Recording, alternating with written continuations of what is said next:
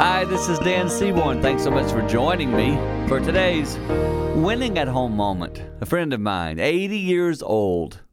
I found out recently he's dealing with some serious health issues, and I called him just to see how he was doing, and his response was this: I'm just doing great.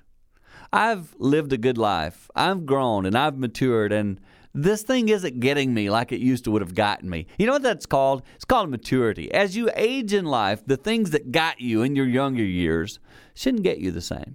You've grown. You've matured. That's part of the process.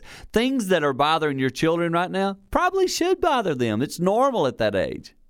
Make sure you understand that. Remember where you are in life. Teach that principle of maturing by actually doing it. As you do that, I believe you will prepare even your children for the days ahead. And that's a tip helping you win at home. For more tips like that, go to our website, winningathome.com.